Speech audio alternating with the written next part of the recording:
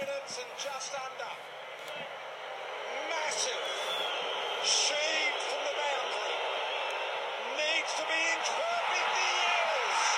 He's got the most impossible goal. Benny, that was a huge moment from last year's grand final. Welcome to episode 5 of the Chewy on Your Boot podcast, and we've got an incredible guest for you today. He currently works at the Shire, but that's not his greatest achievement, I don't think. He spent 9 years at Cricket Australia and also worked for AFL Victoria. Lockie Patterson, how you going, Wombat? Very well, boys. Absolutely huge for the show. Oh, it's a big honour to be here, actually, in the music room at Moonyon. Being able to look down on the oval, seeing some of our greatest ever triumphs with the College Cricket Club. So it's great to be here, boys. Well done on what you're doing. Also C-grade skipper at College Cricket Club. Yep. Definitely something you missed out for the beginning, right? Probably my biggest achievement, looking after some of you blokes along the way. It's a tough one with Benny. Oh, rightio. There we go.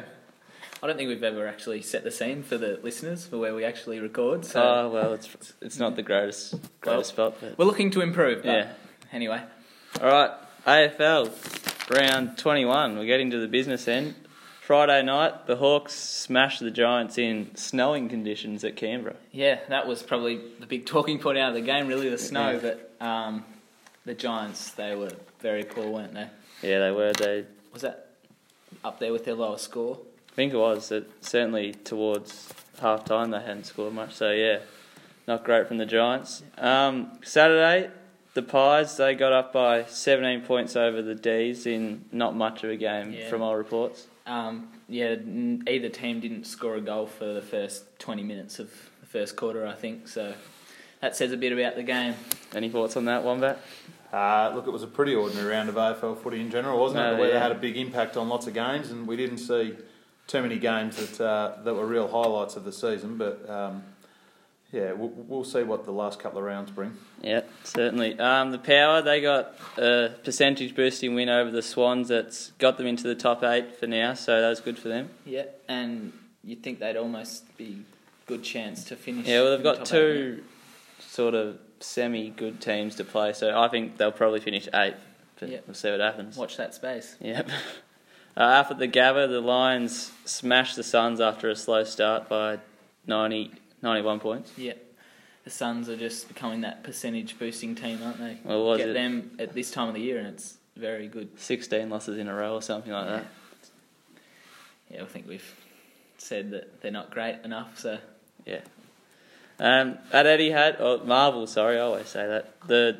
Probably the biggest talking point from the round was the Bombers going down by 104 points to the Doggies. Ridiculous.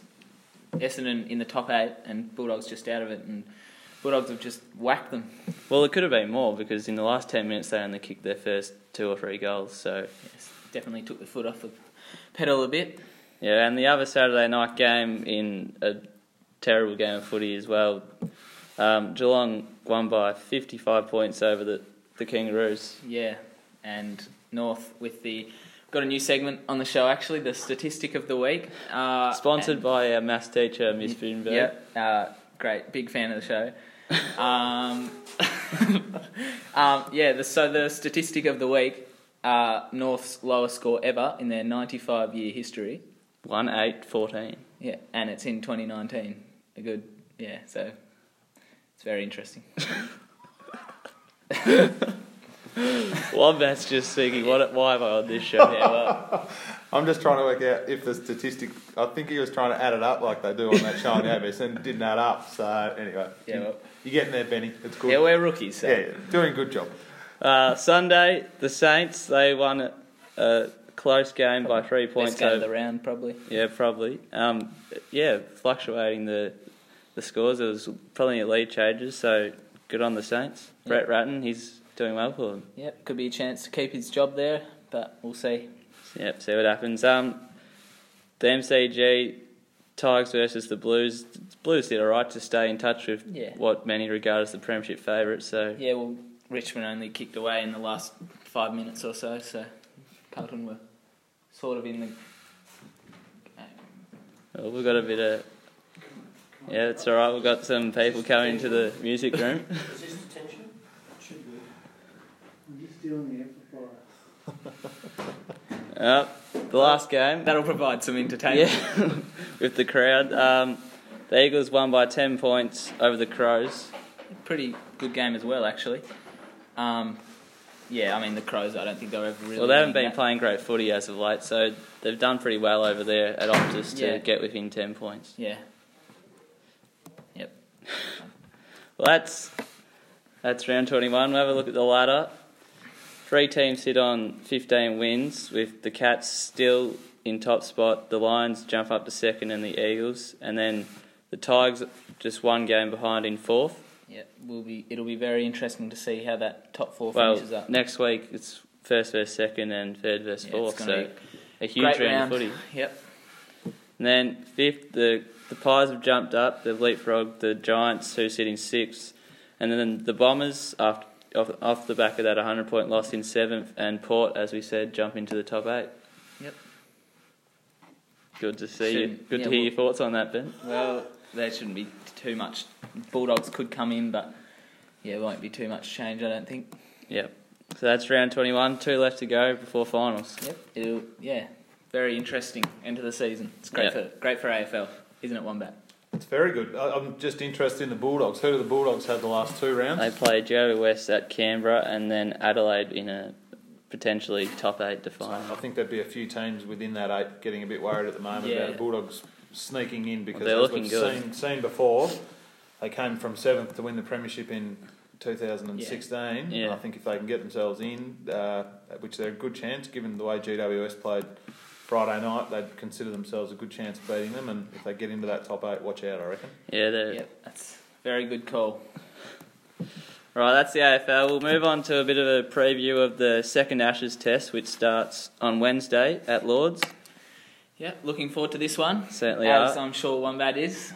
Absolutely, great place, the home of cricket, Lords again, so it was a good effort in the first test, obviously, which we've spoken about before, but looking forward to the second test and hoping that Australia can continue their dominance on a ground that they've got a really great record on. Yeah, they've got an amazingly good record at Lords, so as we spoke about last week. Yeah. Just seen England's squad was released Saturday, I believe, and a couple of changes. Yeah. Leach comes in for Moeen Ali, which is Yeah, it was probably expected. it needed to happen for Yeah. England, and Archer comes into the squad for Jimmy Anderson. Yep. It's not as good for Australia. Nathan Lyon, he'd be a bit disappointed with Moeen Ali out of that squad, but had to happen, I guess. And Yeah, Leach obviously off the back of that 90 Yeah, it was- as night watchman against Ireland, but pretty unlucky not to be in the original squad for the first test. But I thought they brought him in as an opening batsman replacement rather than an off spinner. so yeah, interesting there. I think I don't know at Lords. I think we're probably nearly favourites off the back of how well we played in the back half of last game. So it'll be very interesting to see what happens, and if we happen to get up, I don't see us not retaining the Ashes. yeah, it would be very hard to lose from there. I would have thought 2-0 up. Yeah, look, I think it's going to be interesting. Archer will make a massive difference to that side. He's a phenomenal player, really, He's when got you look that at him. X factor about him. He is. He's got he's one of those bowlers that has the potential to get Steve Smith out, which is obviously their number one aim. At the Well, moment, that's what so- Mike Atherton's come in saying, that he won't be able to handle him or something like that. And Yeah. I don't like. I wouldn't say that if with Steve Smith in the form that he's in, I wouldn't say anything I don't to think motivate him. Archer's obviously good, but I don't think he's anything no one's ever seen before. Yeah. Like he's quick enough, but Steve Smith's going to have faced that quick before, so Yeah, well, they haven't picked him in the team yet, but you would have thought they would. yeah, he'll be in the team.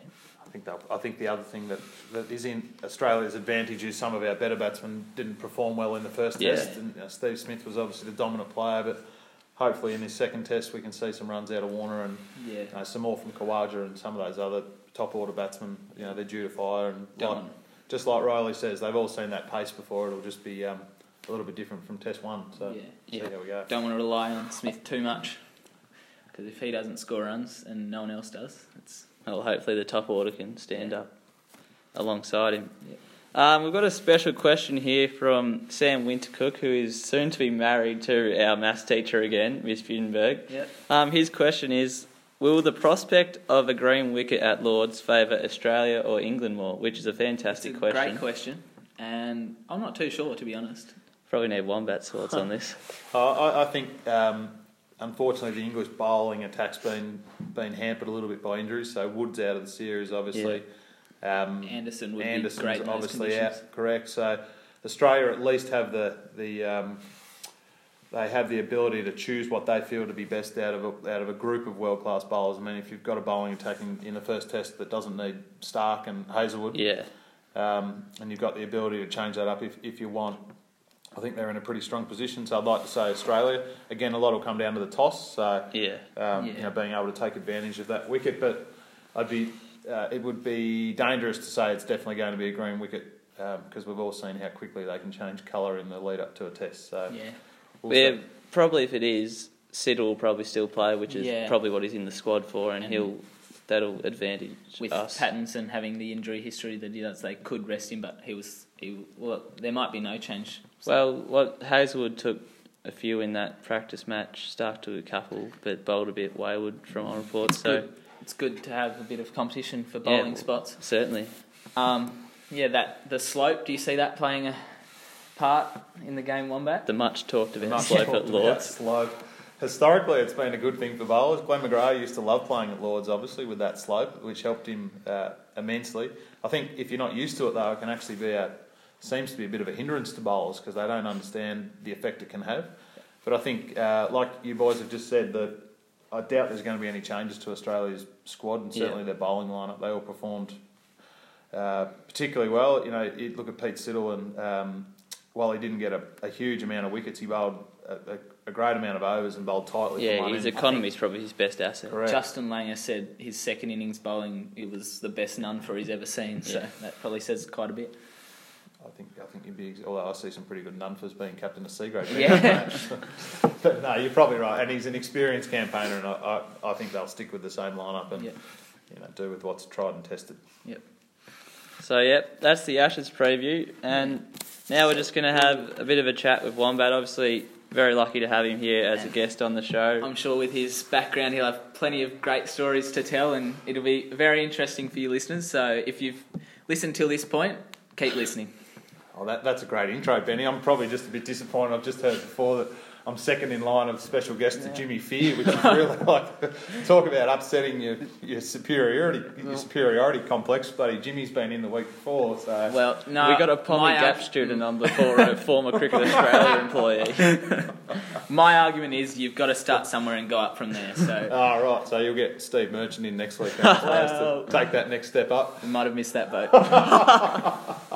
No, Steve is a great fan of the show and he's done a lot for us. So thank you, Steve. Amazing contributor. Certainly is. Well, I don't know. What do you want me to talk about? I'm happy to talk about anything. Well, just interested to know, you spent 9 years at Cricket Australia, obviously. I'm sure you've got some great stories from that experience. So, just wondering if you had anything that you'd like to share. Yeah, look, I suppose you're right. I had 9 years. I was very, very lucky. I think there's a few things you take away from it, though. Firstly, like it wasn't just 9 years of 5 days a week at work. It was 9 years literally of living out of suitcases with these players. So some years, just have to ask my wife now, but some years it meant being away for 11 months of the year. So it was it was pretty substantial. And like the Australian side at the moment in England will be over there for, they had the World Cup, they move on to this Ashes series now, so they'll be there for sort of 4 months. Yeah. Which is a big stick to be away from home. Yeah. But what it was for me was an incredible experience, and I suppose lucky in a way to be around early on when some of Australia's greatest ever players were involved. So when I first started, it was literally Warne, McGrath, Ponting, Hayden, Langer. The list just went on and on. Gilchrist obviously came into that list. So some of those players that we now consider to be Australia's greatest ever in terms of batting, bowling, wicket-keeping, captaincy were the people that I started with, and that was quite amazing for someone. The most famous person that I knew at that stage was the College Cricket Club A grade captain, I suppose. It was pretty cool to walk in the door, and it was a great learning experience. But also, apart from those people, the opportunity to see so many great places around the world. So literally, I went to India 7 or 8 times, England 4 or 5 times for cricket. Pretty much every cricket-playing country in the world, apart from Pakistan, had the opportunity to tour. So, like an amazing experience, and like something that most people that love sport, and I suppose in my world I love getting involved in communications and media, which is why I'm so interested in what you boys are doing here, because I reckon it's fantastic. But I was able to combine the two, so that media aspect and also a love of cricket. I love being involved. I'm not much good at playing it, but I love being involved in it. So it was like a super role, I suppose, and something that I hope I can help other people get to at the same point. So, but yeah, in terms of stories, look, lots of stuff happens on tour, obviously, and they say what happens on tour stays on tour. But we might have to. No. Look, I think one of the stories I tell quite often, which was slightly embarrassing, but probably quite funny at the time. We were in Sri Lanka in 2000, I think it was 2011, 2012, around that time anyway. And it was around the time David Warner had started not long before, and we got to Sri Lanka, and so we were in a hotel in Galle on the beach, which, quite a few years before the tsunami had gone through and wiped everything out. So this is pretty much the only hotel left, and there's all these beach shacks running along the beach, and every morning the support staff would get up as a group and we'd all go for a walk. It was just a good way of starting the day. Yep. We were walking down the beach every day, and there was this one fella, he was a local, and he'd follow us up and down the beach, and he was getting really close every time, and he'd be trailing us, and I'd be walking up the beach, quite literally, with Justin Langer, who was there as an assistant coach, Greg Chappell, the great Greg Chappell, Andrew Hilditch was there, all these former greats that were on the coaching staff or selectors, and I just thought this bloke was, he was interested because he was following these. And then one day, after about the third morning, he came up to me and he said, we have just down the beach, about 400 metres, we have a beach shack restaurant.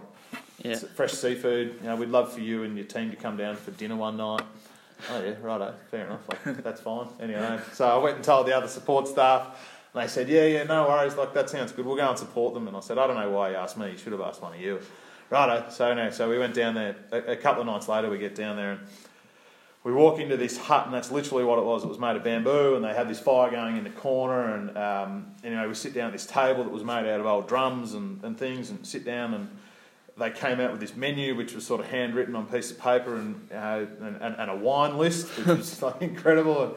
And I still remember Greg Chappell ordered a bottle of wine off the wine list, and as he does it, the waiter runs out of the room, and then you hear a motorbike start up, and they take off to drive down to the shop to buy the bottle of wine for our table. Anyway, but out of all, the thing that I couldn't work out was we're sitting in this restaurant with all these legends and all these staff, and all they could concentrate on was me. I'm sitting there, what's all this about? I can't work it out. It just doesn't make sense. Anyway, it went on, and then after a little while, they started bringing food in. It was amazing food, fresh food. Next thing you know, the waiter comes in. He says, "Excuse me, sir, but would you mind coming out the back here? We want to show you a few things, at the restaurant." You? Yeah, just me. Where we cook the seafood and, how it works. And I said, oh, yeah, right. Do you want the others to come? And he said, no, just you, sir. Anyway, so I walk out the back of this restaurant in Galle, or restaurant, which was just a hut in Galle.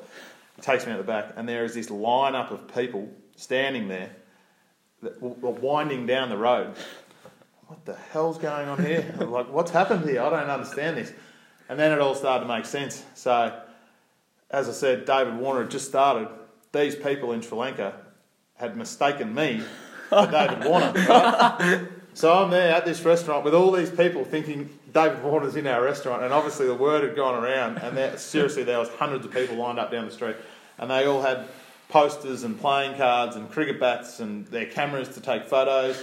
And then the manager says to me, "So, Mr. Warner, would you mind signing a few autographs while you're out here?" And I'm just sitting there thinking, oh my God, what do I do? Seriously, I had this moment in time where I either decided that I was going to tell them the truth and upset hundreds of people and probably have to pay for my meal, or just go along with the little white lie for a little bit and make all these people happy. So I thought about it for about 10 seconds and then spent the next 45 minutes signing autographs on cricket bats and taking photos. So there'll be all these kids now who won't be kids anymore. 31. Correct, who won't be kids anymore, but they'll be growing up looking at these beautiful cricket bats they had with this fake David Warner signature on the front of it. But it's amazing. Subcontinent countries, as soon as you put a tracksuit on or a hat, like a Cricket Australia, they all think you're a player. So You get mistaken all the time, but that was probably the most famous one. Well, hopefully you don't stumble across any of them and they mistake you for him again. That's the bold tampering. No, not now. Yeah, they probably chucked that signature out. They probably did, or they might have used some sandpaper to sand the autograph off the front of it. So, some amazing things happen.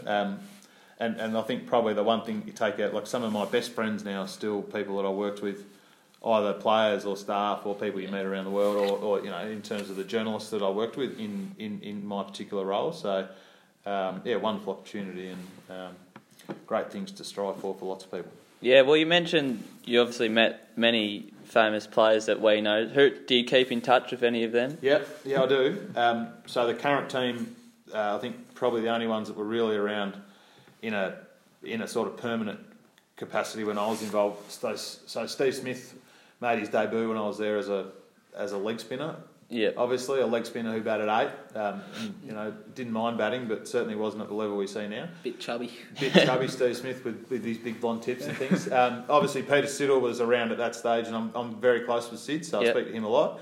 I'm certainly not going to profess to speaking to Steve Smith a lot these days. He's got bigger fish to fry than some bloke he used to work with. But I did share text with him until that time, and I haven't really bothered him since. I suppose the one person I was working with in my role on a daily basis really closely was Ricky. So still speak to Rick a lot. He's obviously a North Melbourne supporter. Been to the footy a few times together to have a look at it. Bit of banter, yeah. So we're just talking about... I did provide a bit of banter over the weekend about North's decision to lock in a caretaker coach so early when they got beaten like that, and he said, "You just wait until you lock Teague in, and the same thing will happen to you." So we might have Ricky listening. Yeah, well, you never know. He's a great friend of the show, I'm sure. Great friend of the show, no doubt. Absolutely, I'll send him the link. So Rick, much obviously, and to all your other mates. Oh, absolutely, and look, Mike Hussey is one of the loveliest people you will ever meet. I think everything you think that he is when you watch him on the telly or when you hear him talk is exactly what he is. So speak to him a lot, and probably the one person I speak to most of all and see a lot is, while not a long international career, Cam White was a local boy, obviously, and a Victorian, and we shared a love of fishing and some golf and bits and pieces, and we still do that to this day. So, not so much the current team, but certainly the older team, speak to them a lot, and I value those friendships and still the things that, the doors that they can open up for you in terms of opportunities for things that you need, whether it be tickets or cricket gear or auction items for fundraising events and those type of things. So very good. Yeah, some great friends to have. Yeah, absolutely. Well, hopefully they become beneficial for others. So it's always it's always nice to use those networks to be able to help others. So yeah. Maybe just one last thing. Can you take us through a game day, say day one, what that entailed for you? Yep. So games were actually the best part because they weren't as busy as the lead up to a game. But if you use an Indian tour, for example, that's the best example because there's thousands of media over there. So pretty much in the lead up, on the day before a game, so a test match, you'd have a captain's press conference, which would in India would mean you'd have about 400 media lined up with cameras and microphones and things waiting to hear the captain speak. So my role was to organise all of the logistics around that. So whether all the logistics from advising all those people through email and social media and all those things of where, when, what was going to happen, and then actually setting up the venue. But the thing that gets forgotten in media management of an international team is because you're in a different time zone and you've got in a cricket team you've literally got 11 players on a field. And you've got every international media person wanting access to one of those people. So in football, like you listen to the radio at night time, 6 o'clock, and they've always got a player on the radio talking about something. That's because they've got 18 teams of 40 players that they can choose from. Whereas when you're in an international cricket team, you've pretty much got 11 or 12 you can choose from. You've still got the same demand for content. So it's a real big challenge, particularly in the lead up to a game, to be able to manage that and to drag players away with that time difference. A lot of the time we'd be lying in hallways at 9 o'clock at night, putting someone on breakfast radio in Australia, or alternatively having them up at 7 o'clock trying to put them on, the 6 o'clock Sports Today program. So that was in the lead up. On game day though, so you'd go and you'd get there early. You'd start doing interviews with captains and significant senior players with all the host broadcasters. So that'd go for about an hour and a half or 2 hours before the game started. during the day or the play was the best time because there was nothing you could do. Just watch cricket. Just watch cricket. Yeah, Awesome. Realistically, that's what you do. So you'd sit there most of the day, a combination of being up in the press box or the media box and then sitting in the dugout with the players. So really the only time you got busy during a day was if someone was injured or if they wanted to know the relevance of someone wearing black tape on their arm or if they wanted to know why, just those minor details, but not much during play. And then end of play, the same thing would happen as what happened at the start of the day. So you'd roll out best performed player or the captain or the coach or whoever it was, and they'd go and do all the interviews for host broadcasters. So, and then a big press conference again. So at the end of each day, you have to do, the player of the day would go and do a press conference for however many media were there. So that was pretty much day to day, but game days were the best, as I say. It was those days outside of games that were really hectic. Yeah. Because you didn't have an excuse for being able to give them someone. You had to find someone. So. And did you have a few players that were pretty media shy and didn't like it when it was their turn, I guess? Yep, absolutely did. So there was a lot of them early on, and that's part of me developing in my role, I suppose, was having developed relationships enough for them to trust you that if you said you have to go and do it, that they'd agree. So it was a bit easier for them in the beginning to, piss off, I don't want to do that. Go away, I'm not going to do that, I've had a bad day. Traditionally, what Australian teams had done before I got there, if they had a bad day, they used to call it a bad day buck because John Buchanan was the coach. So if they'd have a bad day, John Buchanan would just get rolled out and he'd do all the media. He was the only one. So one of the things I wanted to do in my time, and it happened, was I wanted players to start taking responsibility for their own actions. So if they had a bad day and the opposition were none for 300, or if they'd been rolled for 80 or whatever it might have been, a player, and not just the captain, had to stand up and take responsibility. And a lot of the time, to be fair to him, it was Shane Watson was the one that would always come and say, we've had a shit day, no one's going to want to do it, but I'll do it for you. So he'd come and do it, and that was all part of building that trust with those people. And by the end of it, I would have been pretty comfortable in going to any player whatsoever and saying, look, had a bad day, we've had a good day, you've got to do this, and they do it without. So you built that. Yeah, it says a lot about how you've obviously done well and built relationships. I think that's key to. It's not just this job; it's any job really. Yeah. And same as that David Haynes paint said. It's the same with anything in life. You get what you pay for, but it's about building relationships to a level where people trust you and they accept that your advice is the best advice for them at the time. So.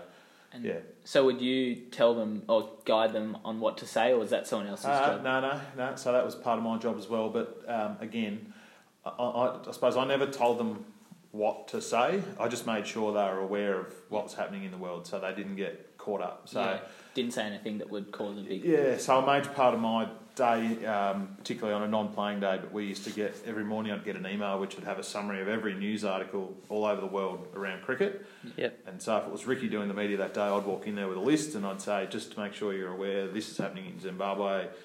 This is what Dean Jones has said in Australia about the Australian team. So he hated being caught by surprise. So he wanted to know everything that was happening, or just a brief bit. And Michael Clarke was certainly the same. The difference with Michael was Michael would do a lot of that himself, so he was very focused on getting on the internet or doing his own research in the morning. I'd still give him the list, but he'd already know a lot of what I was going to tell him, whereas Rick would trust me to say, right, these are the important ones. So I never told them what to say, and I don't think anyone should ever tell them what to say. It's just about making sure that they're comfortable with what's happening in the world and they're as well informed as they possibly can be to make the right comments that they think appropriate. Yeah, and obviously you would have had a lot to do with Michael Clarke.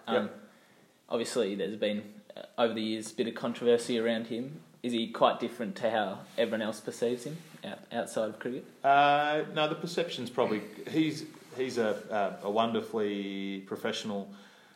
He was a wonderfully professional player and captain, and he prepared himself amazingly well. He had a range of issues with his back and all those things, which meant that he had to be... selfish is a bad word, but in a lot of ways he had to be selfish to make sure that he had his body and himself right to the best, the best possible shape in both body and mind that he could be to play and to lead his country.